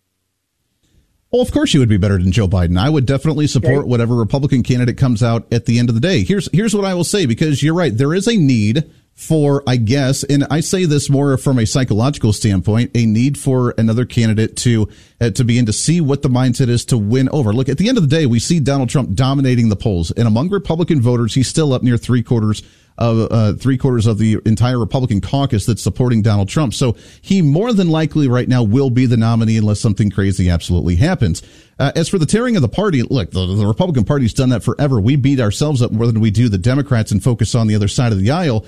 And Democrats usually walk hand in hand and actually sing Kumbaya together. We've seen them begin to start doing the same thing over the past few years as well, especially when Bernie Sanders jumped in the last two electoral cycles and kind of ruffled those feathers, which is why you saw the Bernie Sanders socialists being kicked out of the DNC conventions and had to be held off by offense, which I found kind of ironic. But you're right. Republicans do beat each other up pretty drastically. To move forward, Donald Trump and the Republicans have to find a way to try and win over some of the independent votes, and maybe that's a Nikki Haley. I don't know if that's necessarily the best choice for that, but there needs to be a way to try and win them over, because there is a large percentage of independent voters that aren't voting Republican or supporting Trump in this, and we have to win at least a portion of them over in order to win the general election. But at the end of the day, we're still a primary where 3/4, so close to 60-70% of Republicans overwhelmingly support Trump.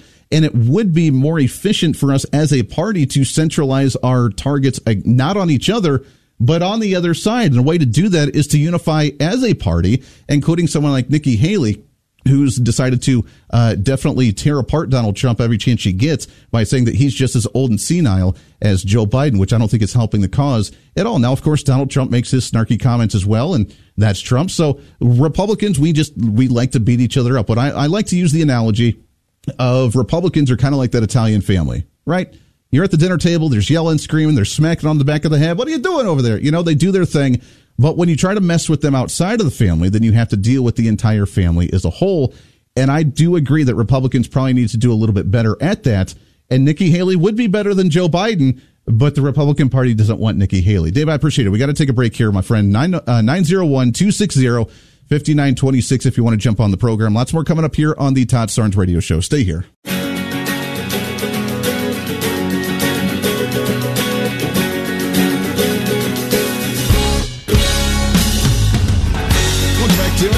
It is the Todd Starnes Radio Show. Andy Hoosier filling in. I love this argument that Republicans need to go with the safe candidate, that Republicans need to have that alternative from Donald Trump. He's the radical, and that the conservative talk radio is just waving the flag for Trump. Look, I mean, yeah, we like Donald Trump. We liked his policy. I liked his policies for the most part. I'm not completely on like he's the greatest thing in the world. He had some issues. I would disagree on a few of his policies as well, because he's an individual and a human just like everybody else. But overall, I think he did a great job. And we need to be careful as a Republican Party about finding the quote-unquote safe candidate that can widen the umbrella and appeal to as many people as possible. And while that's true and necessary in an election, we can see how well that worked every single time that we've tried that policy, that practice. John McCain, my friend, just straight talk express. Remember that? Not to make fun of him, God bless him for all the service that he did. Was not a fan of him being in the Senate, and he was a horrible presidential candidate. Let's just acknowledge that. He was supposed to be the safe bet, the George Bush 2.0, the middle-of-the-road guy that can work across the aisles. He was friends with both Republicans and Democrats. He was going to be great. Ended up getting clobbered from Barack Obama. Then what do we do? Let's go safe again. Let's widen it even further. Let's put on Mitt Romney as the presidential candidate in 2012. And we saw the lowest Republican voter turnout that we've seen in a very long time because he didn't excite anybody. What happened? Then we brought on Donald Trump as the candidate, and boom. We surprised everyone, the shock and awe system, and we ended up winning in 2016 because of the fact that he was the outsider. He said what was on his mind, and that he was not necessarily conservative, but he was a conservative populist. which is another conversation for another time. And he was different from the normal politician that was going to be the business guy that looked out for the little guy and the blue-collar worker. And now all of a sudden we want to go back to the safe person who's getting the money from the Democrats to be the safe candidate for the Republicans, who can apparently appeal to the broader audience for independents and Democrats and moderates and so on and so forth. When are we going to learn our lesson, Republicans? When are we going to learn the lesson that just going for the safe bet is the way that we always fail, in the way that we've allowed the establishment to do what they've done? Nikki Haley, while yes, I would take her over a Joe Biden, can't really win the election. And if she does, tell me exactly what she's going to do differently than any Democrat that's in there while she's trying to play that middle of the road fence. I mean, I don't understand. Are we going to stand on principle or are we not? What are we doing here? And while we do bicker amongst ourselves, and I think sometimes we bicker a little bit too much, that's what makes our party healthy. As we challenge each other, we square off against each other, and we challenge our ideas to be able to make our ideas better, as opposed to those top-down marching orders that we get from the Democrat Party, because they don't challenge each other. And the time that they did, they shut that down pretty quick with Bernie Sanders and those on the fringe, except for AOC, who's just kind of a thorn in their side. We got lots more coming up. Danny Katz around the corner as we move through this program. It's the Todd Starnes Radio Show. Andy Hoosier filling in. We have so much more to talk about right here on the Todd Starnes Radio Show. Stay here.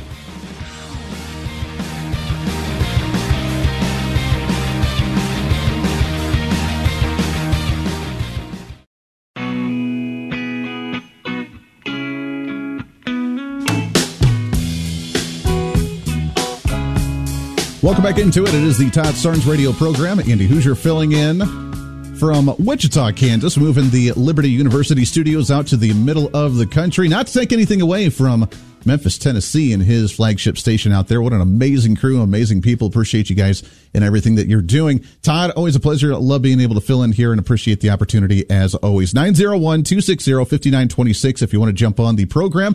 Interesting conversation about the general election, the primary election as we move forward. And again, look, I remind you that if you don't want a certain candidate to be your candidate for your party, then show up and make that voice heard. Show up and vote in the primary election. That's the reason that we have this process. While some, and again, you can agree or disagree with it, but while it's party over person in the general election, the primary election is about setting that tone for the party, your candidacy, and what you want them to stand for. And we, as Republicans, especially as a conservative, we do a very poor job, in my opinion, of almost beating ourselves up too much and not focusing so much on the other side of the aisle. I don't know if, I'm sure you've heard the news that the No Labels Party, with the lingering rumor of Joe Manchin and Mitt Romney, I know, that was the ticket that they were considering, Joe Manchin and Mitt Romney together running for the No Labels Party. That fell through, apparently, shortly after the announcement that Mitt Romney would be that potential VP candidate on the ticket. Joe Manchin said that he has respectfully declined that No Labels Party and running. So now, according to Newsmax.com, that they are looking for now, quote, exceptional leaders for presidential runs, meaning they don't have anybody else in store for what they could potentially do for that party, which, okay, I don't know how much of an influence they would have had in the general election. Not quite sure exactly what angle or what pathway to victory they could have potentially seen with a Joe Manchin, because he does appeal to some moderate Democrats. He does appeal to not necessarily Republicans, but they did respect him for stopping some of the Biden administration's agenda, while they still say that Joe Biden is like the 14th most successful president, which is hilarious to look at some of these studies. But Joe Manchin, while he had his purpose in stopping the radical progressive agenda, he doesn't really have a pathway to anything of substance in the presidential run. Then you throw in Mitt Romney, which again brought in the lowest Republican voter turnout in 2012 when he ran for president, shows that that would not have been a winning ticket overall at all. We'll talk some more about that a little bit later, but I want to shift gears and go back to the Patriot Mobile Newsmaker hotline one more time today as well. I love this conversation. I've chatted with her a few times on my own radio program, and I had to bring her on when we got the chance to fill in for Todd here on his show with the Todd Starnes Radio Show. She is the author of the book, The Language of Betterarchy, as we talk about words and how words actually matter and some of the hyperbolic statements that are being made in the political realm today. Excited to have on the program Danny Katz. Danny, how are you today? I'm great, Andy. Thanks so much for having me on. Yeah, it's so good to chat with you again. I always love our conversations, and I had to bring you on because I'm seeing headline after headline after headline in the media today of course, a few weeks ago where the media said that if Donald Trump won the presidency again, that he would execute his political opponents and become a complete totalitarian. That we see right now that, of course, anybody that supports Donald Trump, or even as a Republican, that we're racist, that we're Nazis, that we're fascists, and that we are the threat to democracy. The Biden administration has now said that this election is not about right versus left, Republican versus Democrat, red versus blue, but it's about preserving democracy or destroying democracy. I'm sensing some slight hyperbolic statements in the media today. What do you think, Danny? Lots of hyperbole and lots of projection, because it seems like that's what's been happening under his administration. But yeah, they're using like the most extreme language, dialed up to like level 1,000, to like amp up people's cortisol as much as humanly possible, which only shuts down people's critical thinking and has them making like extreme emotional emergency decisions like, oh, let's vote for this Biden guy. Yeah. Does it work? Does that? I know that for a while, obviously, the fear mongering works in politics, which is why you get people emotionally charged to go and do something. And in politics, and I will grant on both sides of the aisle, with a lot of the negative campaign aids that we see from both sides, a lot of times it is that fear. Do you want socialism to take over? Do you want, conservatives to kick poor people off Medicaid programs or whatever? Like, it's the fear-based politics to drive you to the polls. But when you dial the knob up to 11, like we've seen now against Donald Trump, is it really effective, or is it least effective this early in the game when that type of fear-based paranoia gets fatiguing very easily?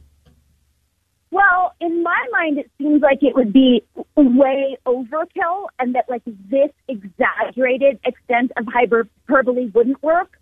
But I'm recalling only a couple of years ago when everyone in my town was wearing diapers on their faces. So it seems like that tactic does work. It might just be like, decades of indoctrination. I don't know, what they're putting in people's drinking water.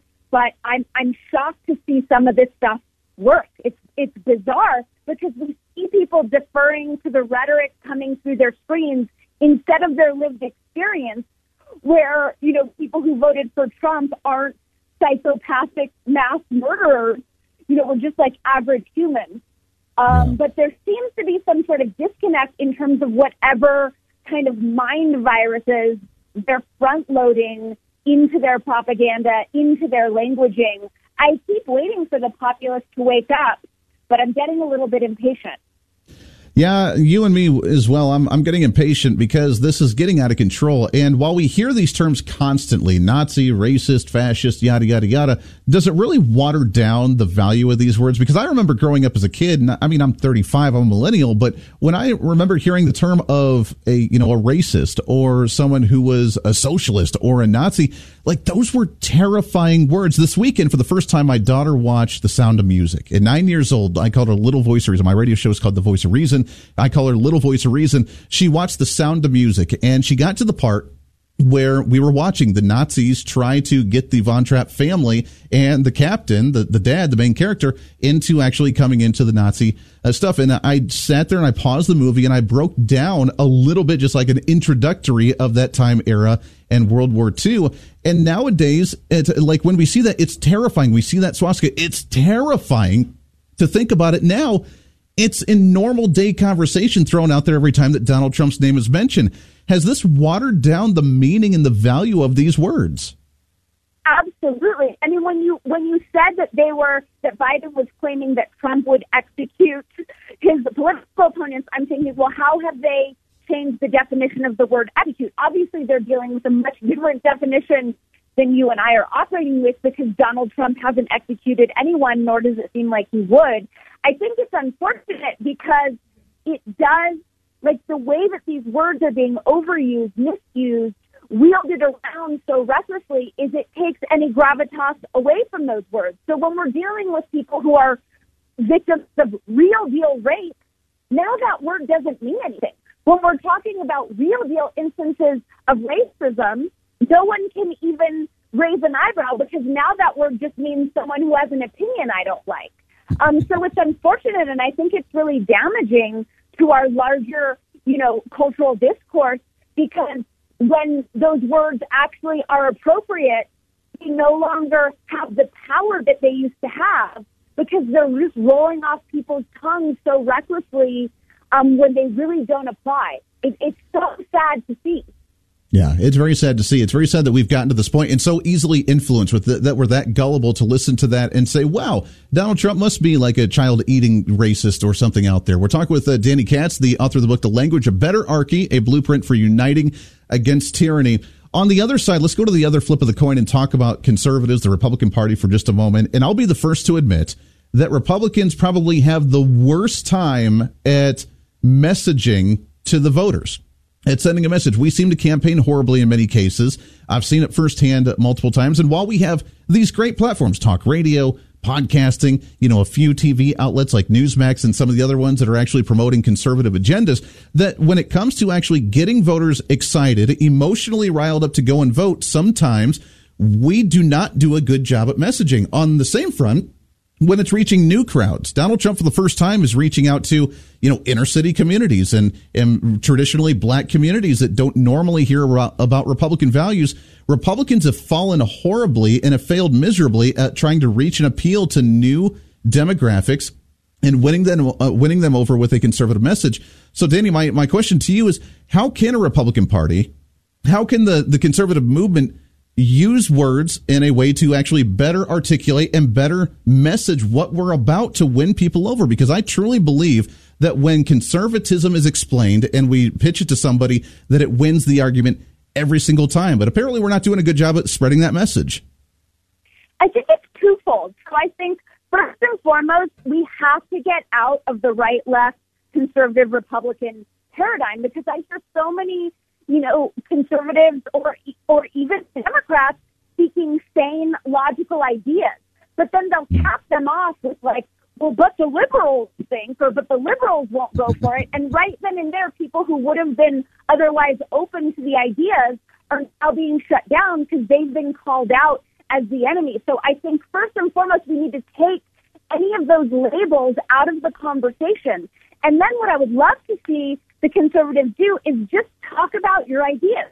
Talk about your up-leveled visions for America. Talk about the betterment that your policies will create, and let us feel into those vibrations and be excited by those vibrations and inspired by those vibrations and those visions, and start, aligning for a better vision instead of against a terrible vision. Because we're talking about the things that aren't working. We're just bringing the subconscious mind down to the level of what is working, and everyone's bummed out. But when we're talking about how things could work better and the ways that things will work better and how we'll all be well served when we implement these policies that will make things better, now we're in the frequency of those solutions and everyone's excited and we can stay there. But then again, if we're in the frequency of those solutions and then there's this thrown in kind of backhanded, but those stupid Democrats, those dumb liberals, we've just lost so much steam. I challenge all of us to raise the level of the discourse, get out of that punitive, low-vibe, blaming, shaming, leave that to the Dems. And let's just start talking about our brilliant ideas for how to make this country better and stay tenaciously devoted to those visions and keep speaking into how much better things are going to be. I think that will make a world of difference. Well, running a positive campaign. I mean, that's essentially what it is. I'm reminded by Ronald Reagan when he ran for re-election in the 80s, and he won 49 states out of the 50 states because he ran a positive campaign. It was pro-American. People are happy. People are living their lives. Things are going well, and we're going to continue on this trend. And he ended up dominating and walking away with that election. He didn't have to go negative. He didn't have to attack anybody. It was that positiveness of, hey, let's just live life and be happy here. And he ended up dominating. Exactly, because that's really what we all want. We don't want to sit in the frequency of the problem and talk about who's to blame and how sucky everything is. That's not inspiring anyone. And lastly, and this is a little bit off of your question, but I would challenge anyone running for president to do away with the Patriot Act and let that be the guiding principle of your campaign and watch everyone converge in your favor. Yeah, we talked earlier about a lot of the censoring, the silencing, the collection of data from us, and when we see the government being used against us with a lot of our administrations and our agencies, the FBI, the CIA, and what they're doing to watch us, that's another telltale sign. That's why Donald Trump is so popular. That's why Vivek Ramaswamy is dominating on the campaign trail for someone like Donald Trump, calling out that establishment. And that's why even those third-party candidates like RFK Jr. are raising eyebrows and are winning a lot of people over, calling out some of the corruption going on and saying, let's reset that system. Let's give people back their power. It is Danny Katz, The Language of Betterarchy. You can visit it on her website, also on Amazon and other places as well. The Language of Betterarchy, a blueprint for uniting against tyranny. Danny, it's always great to talk to you, my friend. Appreciate it very much. We got to do it again soon.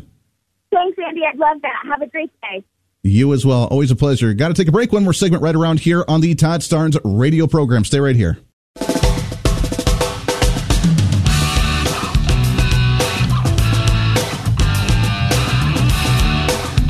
Welcome back into it. Last few minutes here of the Todd Starnes radio program. Well done on the bump music. I like that. Feeling the 90s vibe, baby. That's my jam.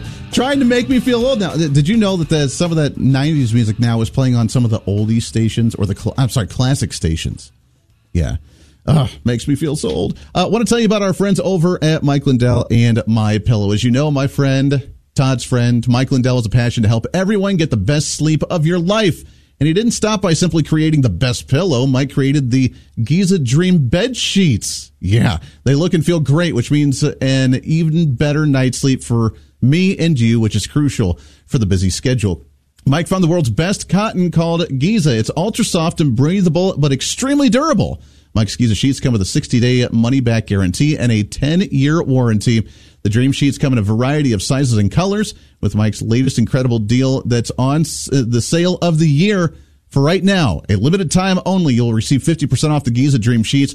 You'll receive a set for as low as $29.98. Right? Say what? I know. Go to MyPillow.com, click on the radio podcast square, and use the promo code STARNES. STARNES. Then you'll find not only this amazing offer, but also deep discounts on all of the MyPillow products, including the MyPillow 2.0 mattress topper, the MyPillow kitchen towel sets, and now even the flannel sheets, along with so much more. My wife loves the flannel sheets. We have some of those at home myself. Call 1-800-839-8506. Again, 1-800-839-8506. Use the promo code STARNES. Go to MyPillow.com. Make sure you use the promo code STARNES. Thanks again to Danny Katz coming on the program. Very fascinating conversation about the use of words. And again, it's all psychology on how you relate to people, how you can win individuals over. And Republicans have had a very hard time doing that, I think, for a long time. I'm not talking about the active, like you and I, conservative Republican that's going out and voting, but the new voter, the young generation, maybe the ones that never hear a Republican candidate in their life, ever. And we have to win them over. We have to find a way to widen that base, but we don't widen the base by just compromising on our values, because how well does that work? John McCain failed miserably. Mitt Romney failed miserably.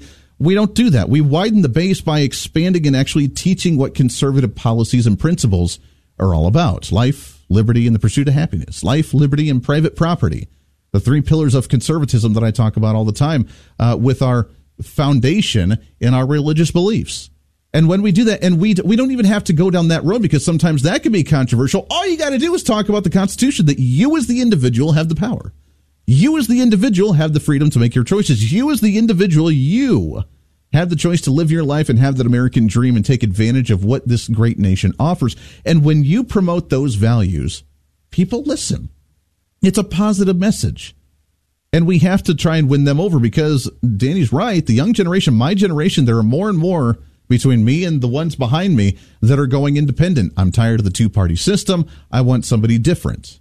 And to be honest, that's why someone like Robert F. Kennedy Jr., who I think will be an upset in this, not to win, but will at least sway the election one way or the other, will be a huge factor in this, because he's saying some things that would win over a lot of conservative Republicans with concerns about the World Health Organization, about concerns about the corruption of the CIA and the FBI, obviously with what happened to his family, and some of the anti-big government policies that he's advocating for on the campaign trail. He is a threat to the Republicans in this election.